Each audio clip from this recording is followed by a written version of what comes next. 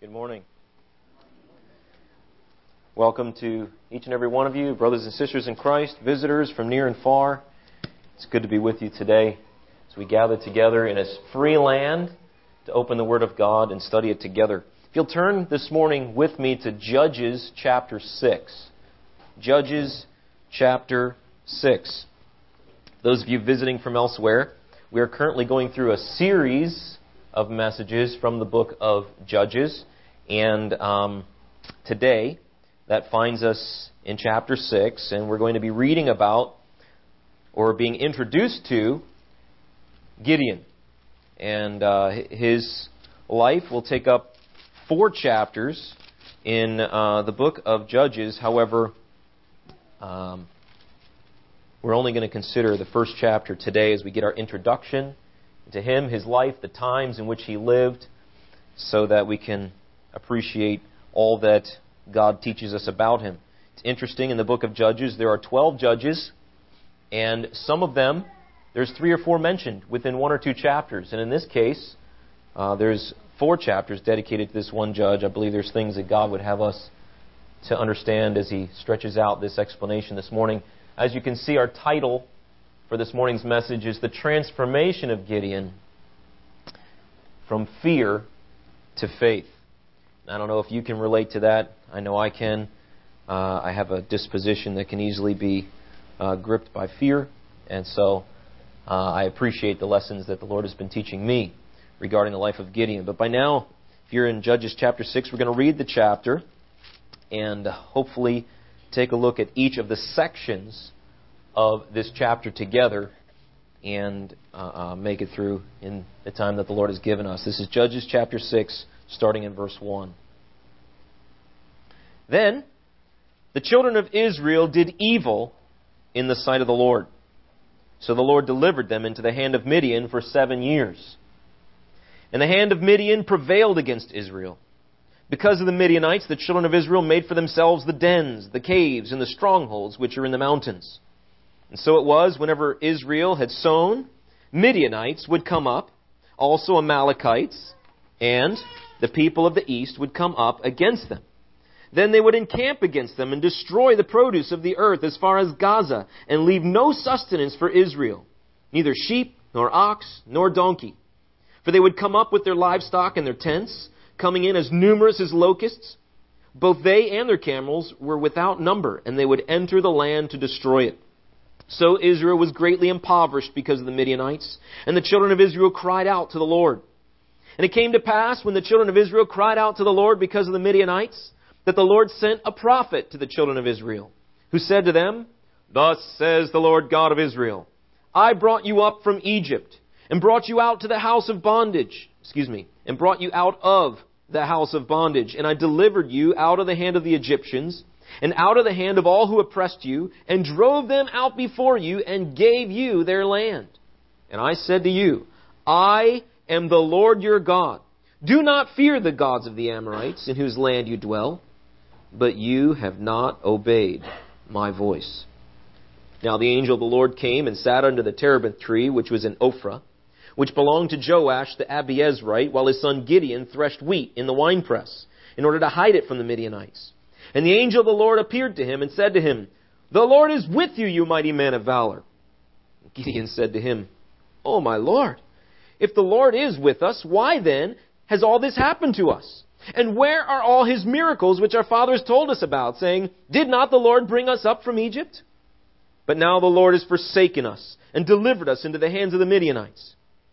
Then the Lord turned to him and said, Go in this might of yours, and you shall save Israel from the hand of the Midianites. Have I not sent you? So he said to him, O my Lord, how can I save Israel? Indeed, my clan is the weakest in Manasseh, and I am the least in my father's house. And the Lord said to him, Surely I will be with you, and you shall defeat the Midianites as one man.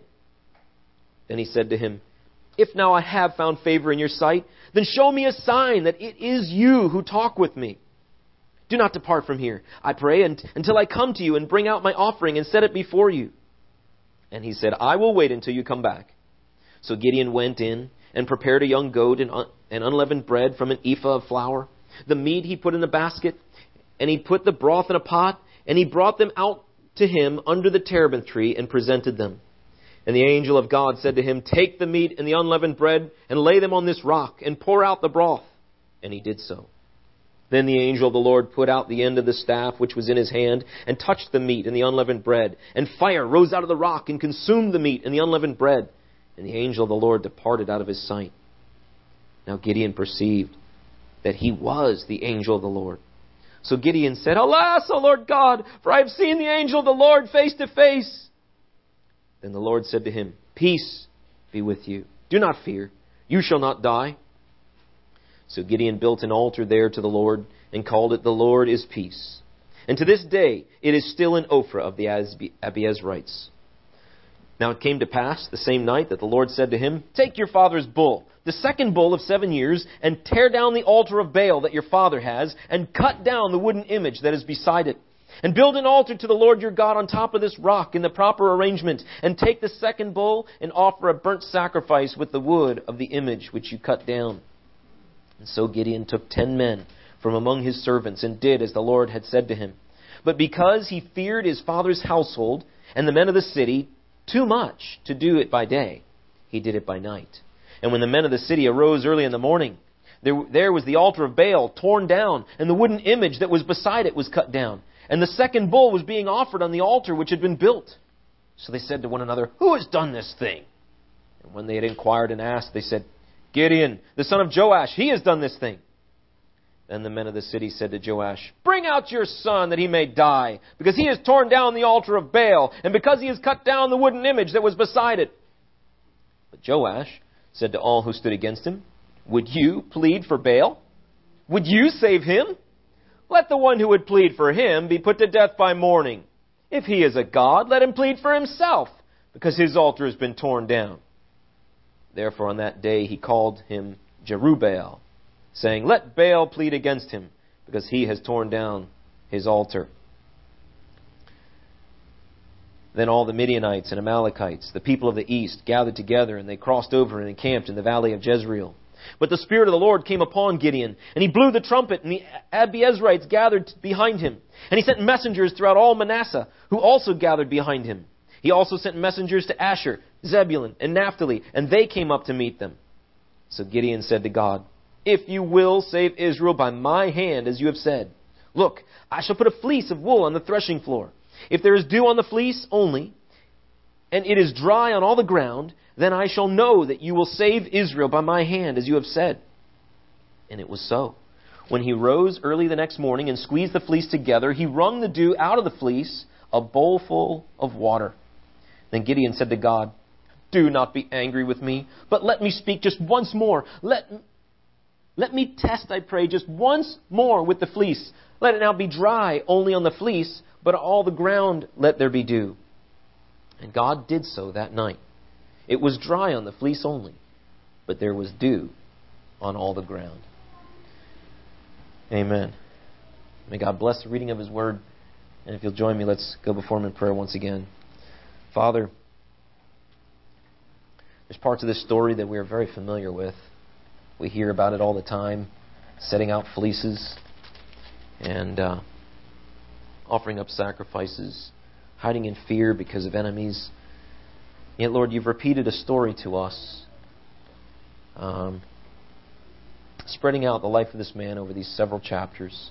We ask that today, Lord, as we open your word, we thank you for this privilege of being able to speak it freely and to come into a public place and not be afraid of, like the Midianites were, of someone coming in and ransacking them. And Father, we just ask that you would help this time to be honoring to you. Would you please guide my lips that I might speak your truth, and that you would prepare our hearts, Lord, to be able to take it to heart, that your word would bear fruit for your honor and glory.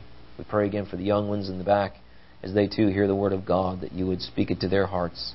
Bring many to faith in you today, Lord. For those who don't know you as Savior, that they would trust in you for their own salvation. For those of us, Lord, who belong to you, whom you have called as saints, Lord, help us not to be overcome by fear, but to have confidence and faith in you and what you're doing in us and would like to do through us. We ask this in Jesus' name. Amen. Well, as we said, we're taking a view of the book of Judges. Now, for me, putting in the context of history has always been helpful. When I was in school, history didn't mean a whole lot to me until I started seeing, hey, wait a minute, this story fits in here. And putting world history together with Bible history has been a big help, right? But Moses and Joshua lived right out here. 1445 when they came out of Egypt. And then coming across, and Moses died. Joshua lived out his life. So we've got maybe 100-year span here until the beginning of the book of Judges. And over here at 1000 BC is where Saul and David begin the kingdom years, where there was a king in Israel, right? But as the book of Judges reminds us, there's this period of history, some 350 years approximately, where there was no human king in Israel, but God was reigning. And He wanted them to submit to His authority as the true king over His people during these years. But when they did not, there was these cycles of time, and this is what the book of Judges is known for, right? Where they would start off at a period of rest and peace with their, not only internally, but with the nations around. But then they would fall into rebellion or sin, and they were disobeying God. And so as a result, God would send some means of suffering or difficulty as retribution. Now, these are all going to be ours, and maybe not words we always use, but it helps us to try to remember them, to have them all in the same. A time of these were consequences of their rebellion, and so God allowed them to come. And when they did, they suffered. And as a result, they would endure that suffering for various lengths of time. And as a result, they would call out to God and repent. And when they cried to God, the faithful God who said when they would call out to Him for help that He would send some form of rescue for them. And in the book of Judges, He would raise up a judge, a person who would help to free them from whatever was the cause of their suffering or difficulty. But then also, and this is something I don't think we remember very often in our study of the Judges, and when we talk about Judges, we think of the judge as one who judged the nations who were oppressing Israel. But see, it said, and we saw it in the book of in chapter 5 of Judges, right? It said that, looking back to chapter 4, when Deborah was there, it said, Deborah, a prophetess, the wife of Lapidoth, was judging Israel at that time. Now that's before the battle that we read about. So what does that mean? It means that God was raising up someone who was addressing the needs of the day and the difficulties that they were having and judging God's people. Setting them straight, saying what you're doing is wrong and is sinful, and calling them to repentance. And before this battle, of course, the people were not obedient.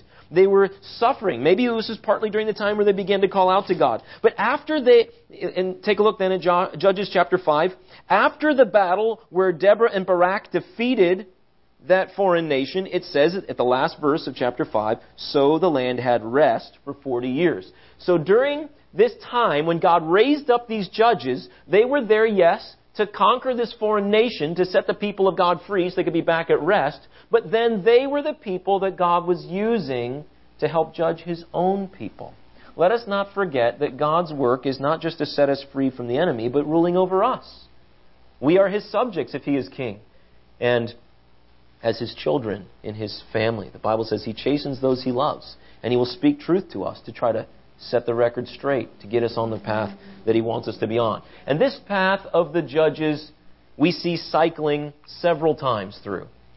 If you look actually throughout the book, it appears that there are at least 6 cycles of the judges. And there's 12 judges named, and they've tried to see who were these enemies who were coming against them that God used as discipline in response to their sin as they were in rebellion. And it's amazing how long they were oppressed, right? Before Ehud, they were oppressed 18 years before they called out to God and God raised up a deliverer. In this case, as we read in this chapter, it was the 7th year of them being oppressed and impoverished under the hand of the Midianites that they finally called upon God. But again, we have these cycles, and we're now in the midst of this one here, Gideon, I think it's the 5th of the judges mentioned here in our list. So, where does this happen? You're going to see that here is the land of Israel, and the cities that were there in the days, maybe not they're all here today, but we do see the Mediterranean Sea on the west side, the Sea of Galilee, the Jordan River, and the Dead Sea. And this is the nation of Israel. Now, the area of Manasseh where Gideon's family lived was in this general area right here. Now, some of the tribe was on the other side, but over here is the area where these events are going to take place. Now, we don't exactly know where his hometown of Ophrah is anymore, but they believe it's somewhere not far from the valley of Jezreel. When the battle takes place in the next chapter, we're going to see them near the hill of Moreh. But it says that if you look in this passage, that the Midianites were coming with the people of the east. They were coming on the other side of the Jordan River to where their homeland was. Now, who were the Midianites? Interesting to note, right? After Abraham had Isaac, and Isaac became a grown man, and Sarah died, and Isaac married Rebekah, chapter 25 of Genesis tells us that Abraham married Keturah. He took a new wife. And they had a number of children. One of them was Midian.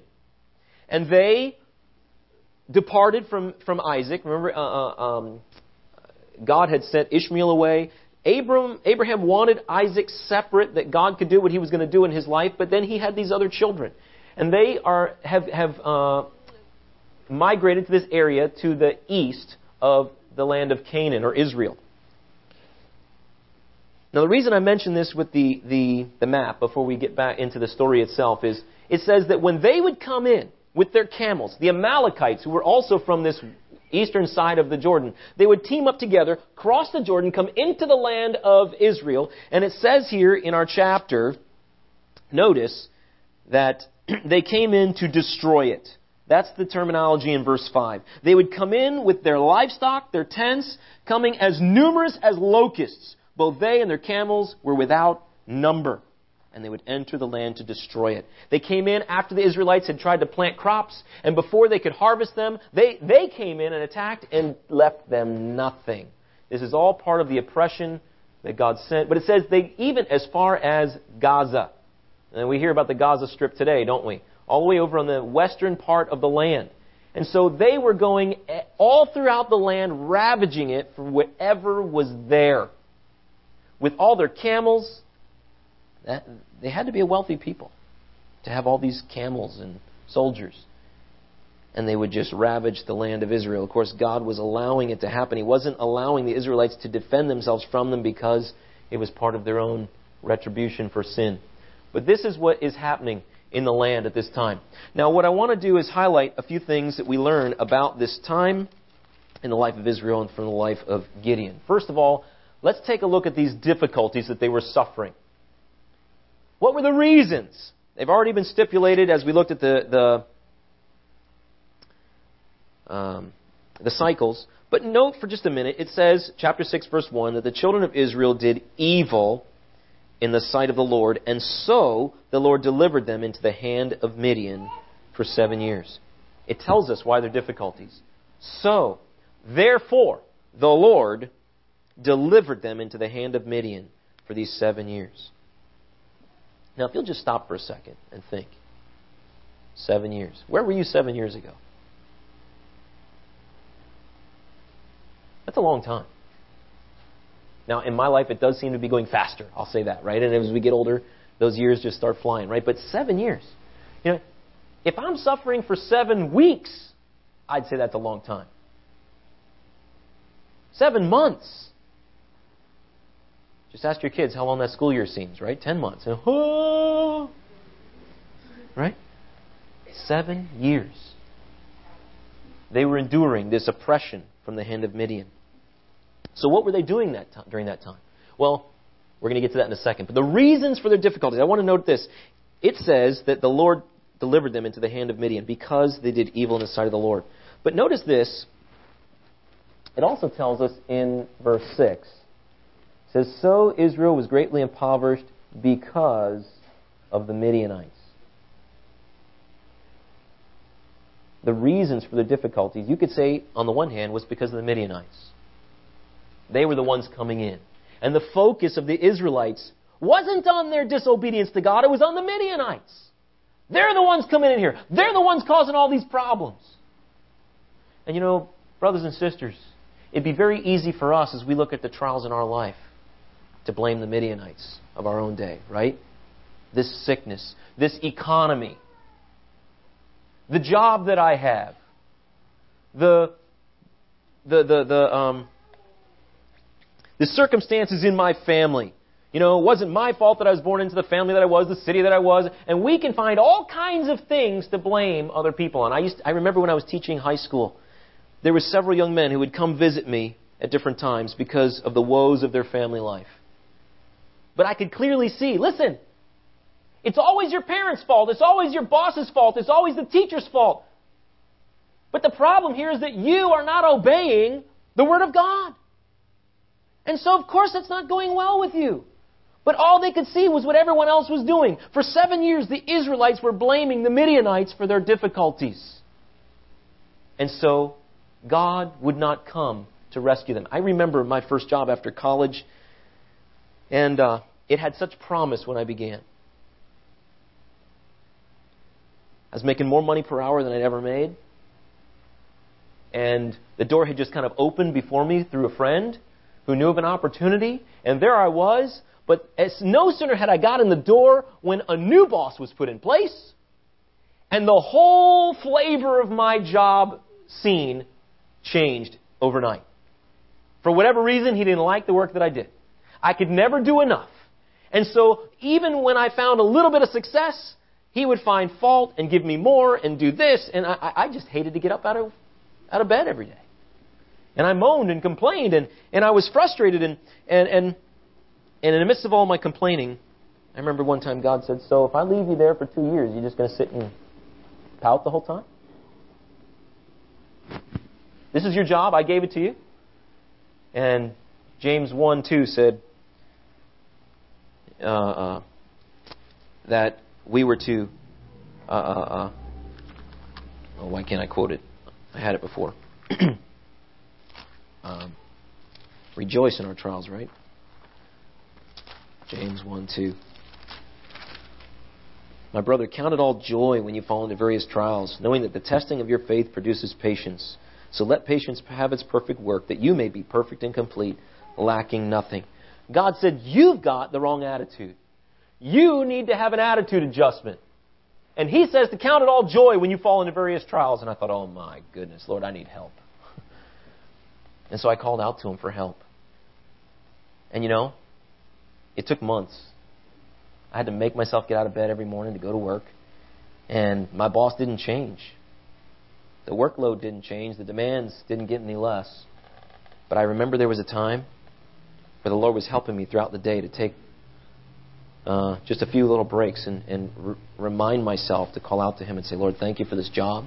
Thank you for providing for me and help me.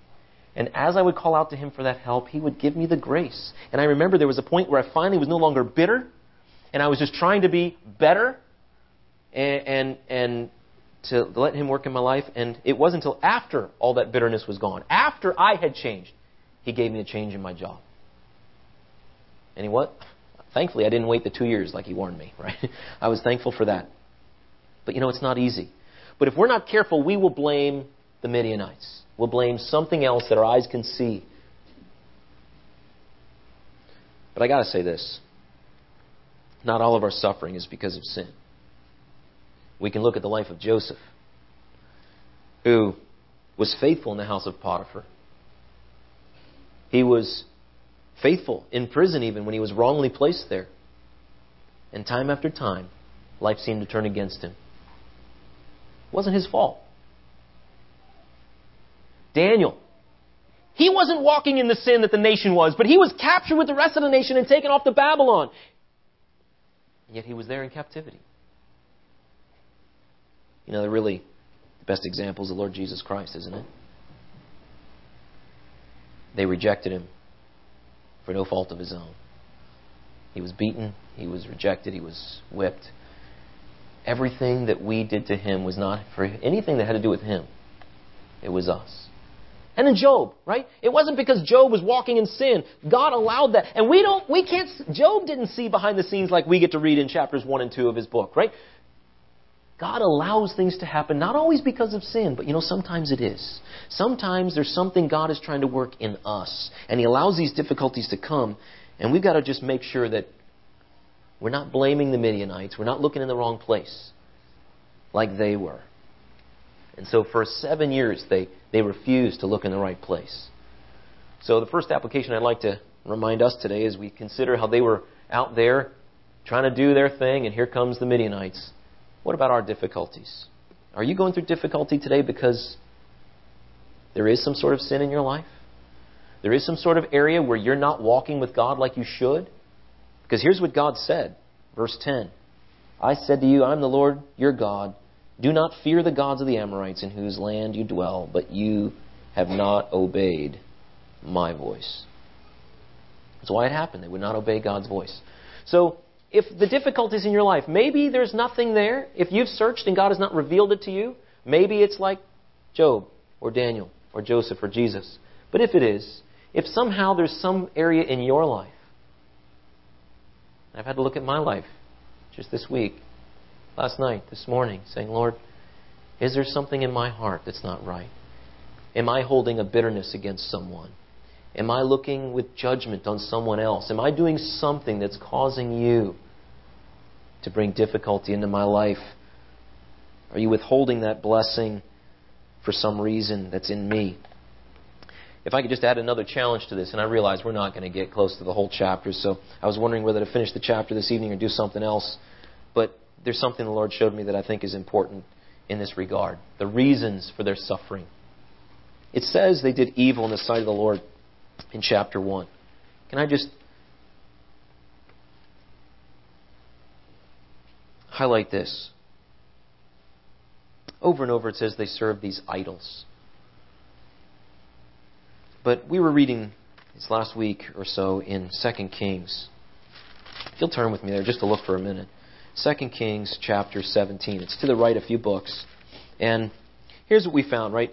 My kids are studying Nahum for the Bible Bee competition coming up next month. And the book of Nahum deals with Nineveh, the capital of Assyria. And so we were trying to learn what we could about the history of that time period. And it brought us back here to 2 Kings 17. This is when the nation of Assyria was ruling. Now this is a long time after the days of Gideon. But here's what happened, right? As the kingdom after David and Solomon split, there were two kingdoms, the north and south. And the northern kingdom never had a single good king. They set up those golden calves. They worshipped foreign idols all the days that their kingdom existed. The kingdom in the south had 8 good kings, and they went up and down, just like we see in the book of Judges. But there came a point where God said enough, and He allowed the nation of Assyria to come over and conquer the northern kingdom and take them off into captivity. And that's the time period right here that takes place in 2 Kings chapter 17. Now here's what's interesting about this time period. The strategy of the Assyrians was not only to take the people of Israel back to their land, but then they took some of their own people and put them into this conquered land to live amongst the people that they conquered. I don't know whether they figured they'd intermarry and become one new people and they wouldn't be as bound to rebel. Maybe it was partly to kind of look out for these people we've conquered, to kind of keep them subservient. It doesn't explain their strategy necessarily to us, but it tells us this is what they did. Now notice, here's what's happening in chapter 17 of 2 Kings. It says, in the 9th year of Hoshea, the king of Assyria took Samaria and carried Israel away to Assyria and placed them in Hala by Habor. It tells us where they put them. So Israel was Samaria is the capital of Israel, the northern kingdom, and they took them back to Assyria. However, it says in verse 24, see, the king of Assyria brought people from Babylon, Cutha, Ava, Hamath, and from Sepharvaim, and placed them in the cities of Samaria instead of the children of Israel, and they took possession of Samaria and dwelt in its cities. So now we have the people of Israel and the people of Assyria living side by side. Now what happens when you take these people who are the people of God and the people of Assyria living together in the same land, right? Notice this. It says, verse 9, I'm going to go back a little bit to the unfolding of how this happened. In verse 9, also the children of Israel secretly did against the Lord their God things that were not right, for they built for themselves high places in all their cities, from watchtower to fortified city, and set up for themselves sacred pillars and wooden images on every high hill under every green tree. While they were still there under supposedly the rule of God, they were secretly setting up other altars and places of sacrifice for these other gods. So it wasn't that they completely outright turned away from God, but they, in addition, erected these other altars in secret. Then it says, verse 13 tells us God sent prophets to try to command them, and they wouldn't listen. But now I'm going to go to what happens when these new people come in amongst them. All right. This is chapter 17, verse 29. However, every nation continued to make gods of his own and put them in the shrines on the high places which the Samaritans had made, every nation in the cities where they dwelt. So these people didn't fear God. They had their own gods, and so they built their own idols in Israel after they got there. However, it says that God sent lions amongst them and began to attack the people. So they started wondering, what's going on? Obviously, we don't know something about the God of this land. What do we need to know? And so they went and consulted with the Israelites on the God of Israel and how they're supposed to worship Him. And so, verse 32 tells us that they feared the Lord. And from every class they appointed for themselves priests of the high places who sacrificed for them in the shrines of the high places. And they feared the Lord, yet they served their own gods according to the rituals of the nations from where they'd been carried away. So they began to mix the worship of the Lord with these other things. Now this really hit me. We often say they left the Lord, they started to worship idols, but we don't really get the picture. They're hypocritically still trying to worship the true God while they're tolerating and setting up in secret these idols. That hits closer to home for me. I haven't left the church. I haven't forsaken the Lord and denied Him and gone off into some life of outright gross sin that everyone can see. But I have to ask myself, are there things in my life that I've secretly erected where something is competing with my loyalty to the Lord? That's what the Israelites did. And the Lord said it was evil in His sight, and He sent the Midianites.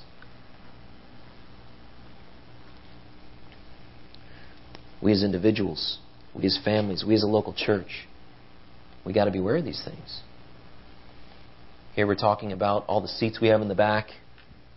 I wanted to see the Lord add to our number. We go out to the beach as we plan to do next week, and we do evangelism there. We go door to door. We're trying to set up home Bible studies where people that we know we can try to bring into our homes and try to witness for the Lord. But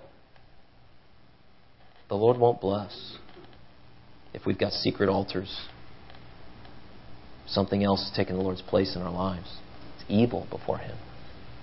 And the Midianites are going to steal it all away. It says they tried. They farmed the land. Right back in chapter 6 of Judges, it says they tried to sow. They tried to thresh their wheat, and along they would come again. The reasons? Yeah, not just the Midianites, but it was their own sin that had caused it to happen. Now, what was their response? Their response was very interesting also. It says, verse 2, they made for themselves dens and caves and strongholds. They began to retreat from the enemy. The enemy was gaining a stronger hold on their life, and rather than engaging it, rather than fighting against them, calling out to God, they made for themselves places of supposed safety. Did it help? No. They were in retreat. Bury their head in the sand. Maybe they'll go away. For 7 years, they didn't go away.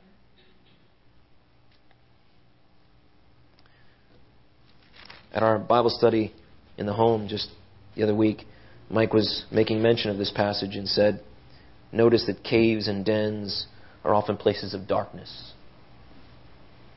We're trying to work for ourselves, and the Lord says in Psalm 127, unless the Lord builds the house, they labor in vain who build. And if we're not walking in the light, we're walking in the darkness. And so, we must beware. Right? Their response to all this was to retreat, was to try to handle it themselves. And the farther they ran away from the enemy, trying to deny it or avoid it, it didn't go away. They just ended up going further into darkness. But finally, verse 6 comes and says, so the children of Israel cried out to the Lord. Finally, they called out to the Lord. And how often do we continue to run rather than to stop and come back to the Lord? From the very beginning, Adam, he's hiding in the trees instead of coming to the Lord. The Lord's got to call out to him. And the Lord's calling us. Come back. Call out to me. I've got the help that you need. For the Midianites. But the Midianites is not the real problem. It's our relationship with the Lord we need to be most concerned about. And He'll take care of those difficulties as we come to Him. So that's our practical application here. What has our response been to those difficulties? And if we're still relying on our own help for relief, give it up. God's the only one who's going to make the difference. So, God had a response. When they finally turned to Him, verses 8 through 10 tells us the Lord sent a prophet. Okay? So He sent someone to speak to them, and He had not just the messenger, but there was a message. And His message was twofold. There was a reminder and a reprimand. He said, I'm the one who brought you out of Egypt. I'm the one who destroyed those enemies. I drove them out before you, and I planted you in this land. Remember what I have done for you. Not what you have done for me. Not how you've rescued yourself by your 12 steps, whatever. I did it for you. I saved you. I put you into this land of inheritance. However, His reprimand, verse 10, says, I am Jehovah, the Lord your God. Don't fear those other gods. But you have not obeyed my voice. Now this strikes me. The Bible says if we will ask God for wisdom, He gives to all men generously and without reproach.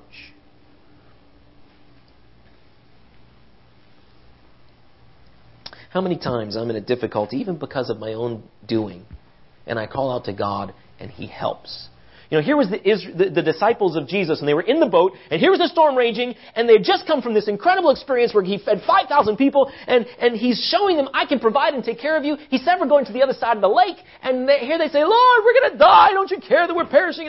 No, He rebuked them after it was all done and said, where's your faith, right? But He stepped in, and He helped them. How many times the Lord steps in and helps? But sometimes, when we really ought to know better, when we've continued down the same path and we've refused, and here's what it says in Judges, is it says, no matter how many times the judges came, they did not cease from their own doings, nor from their stubborn way. And when we refuse to turn and stop that stubborn way, He has to continue to rebuke us. We're not really where we need to be. But thankfully, He at least sends the help. And so do we remember what God has done for us? If you're in the midst of that struggling, listen, God would say to you, remember what I've done. Stop fixing your eyes like Peter, sinking in the water because his eyes were on the waves. Look at the Lord. Remember what He's done for you. Remember how He reached out and grabbed your hand and pulled you up out of the sinking waves of your own sin and difficulties. And let's recommit ourselves. Are we obeying the voice of the Lord? Because if we're not, listen, we're not ready to go on to that deliverance. He's still working on us. And I know it's not easy, but He's there and He promises His help. And that's what Gideon is trying, and his people are in the midst of this, and they finally, after 7 years, come to this place. And so God is now stepping out. He sends this prophet first, but then He acts. He sends, actually, this new judge, which is going to be Gideon. We pick that up in verse 11. Now, the question that I find so interesting in this is the difference between what God sees in Gideon and what Gideon sees in himself. We have a question of identity in two cases here, right? First of all is, who is this one that God's calling?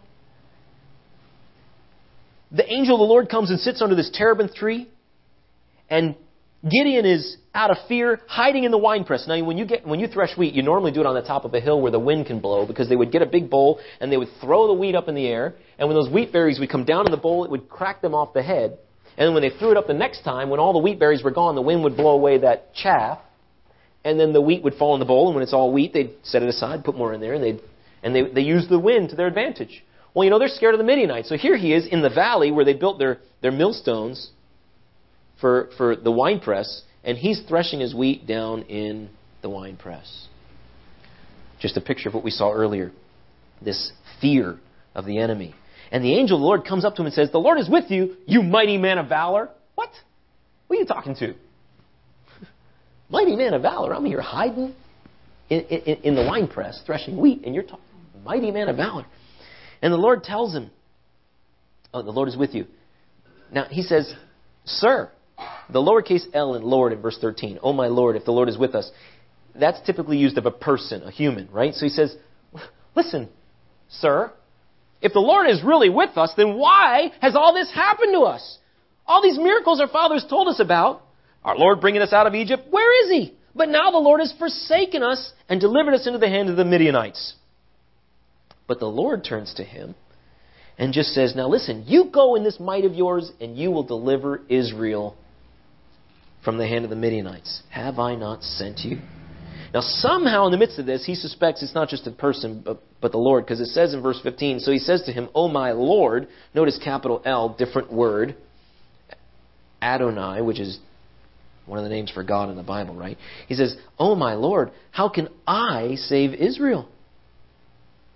My clan is the weakest in my whole tribe of Manasseh. I'm the least in my father's house. How am I going to be able to save my people? I'm a nobody." God says, "You're a mighty man of valor." And he says, "I'm a nobody." Now we've all heard this before. Moses in his arguing with God. Jeremiah, "Who am I? I'm just a youth."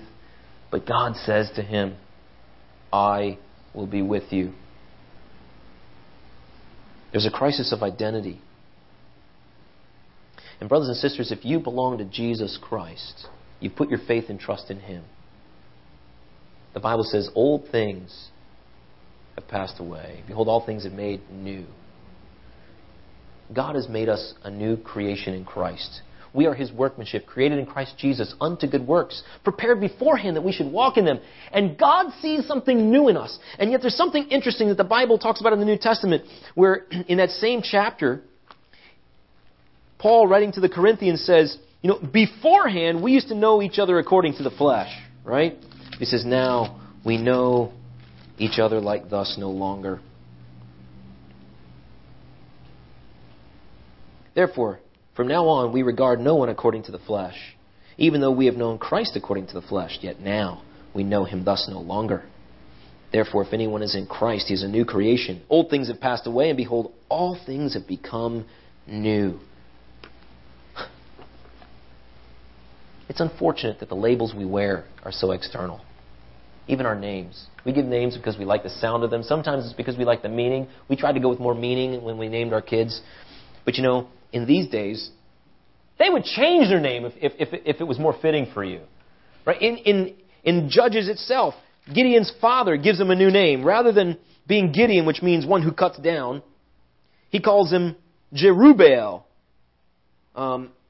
Let Baal plead, right? He challenged Baal. And if there's anything to Baal, let him plead for himself. Here's the man who took on the foreign gods that is part of the reason for our terror. And he was able to stand up and confront him. Now where is this God? Got a new name. The Bible talks about the Lord giving us a name when we get to heaven. And the Lord knows what it is and no one else does. And someday we'll find out what it is. But for now, what are the names the Lord has given us? If whoever receives, as many as receive Him, to them He gave the right to become children of God. Paul writes his epistles and says to Rome, to all who have faith in Christ, called as saints, holy ones. Now we know that we still stumble and walk in sinfulness in this life, but God no longer identifies us with a label called sinner. He labels us as a saint. But when I look at my life, I don't always see that. Gideon didn't see what God saw in him.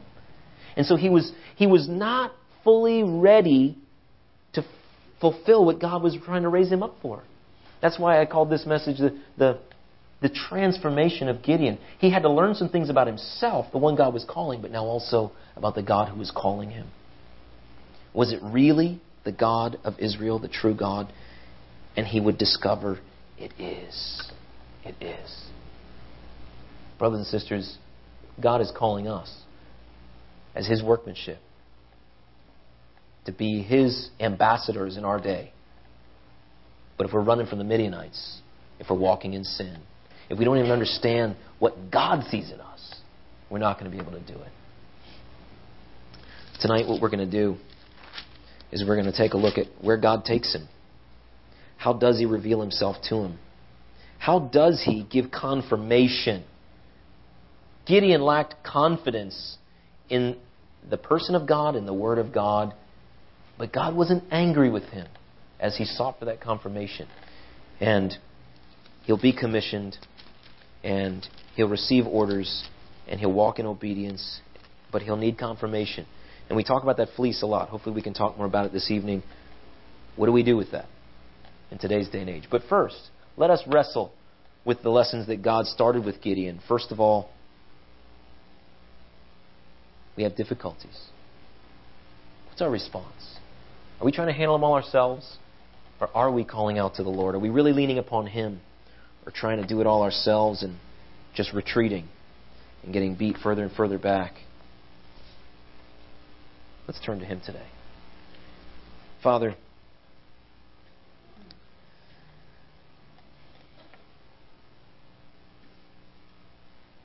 sometimes I know that as I read passages of Scripture that are familiar, it's hard for me to stop and really meditate on the nuances of what you're saying in and around the main thought.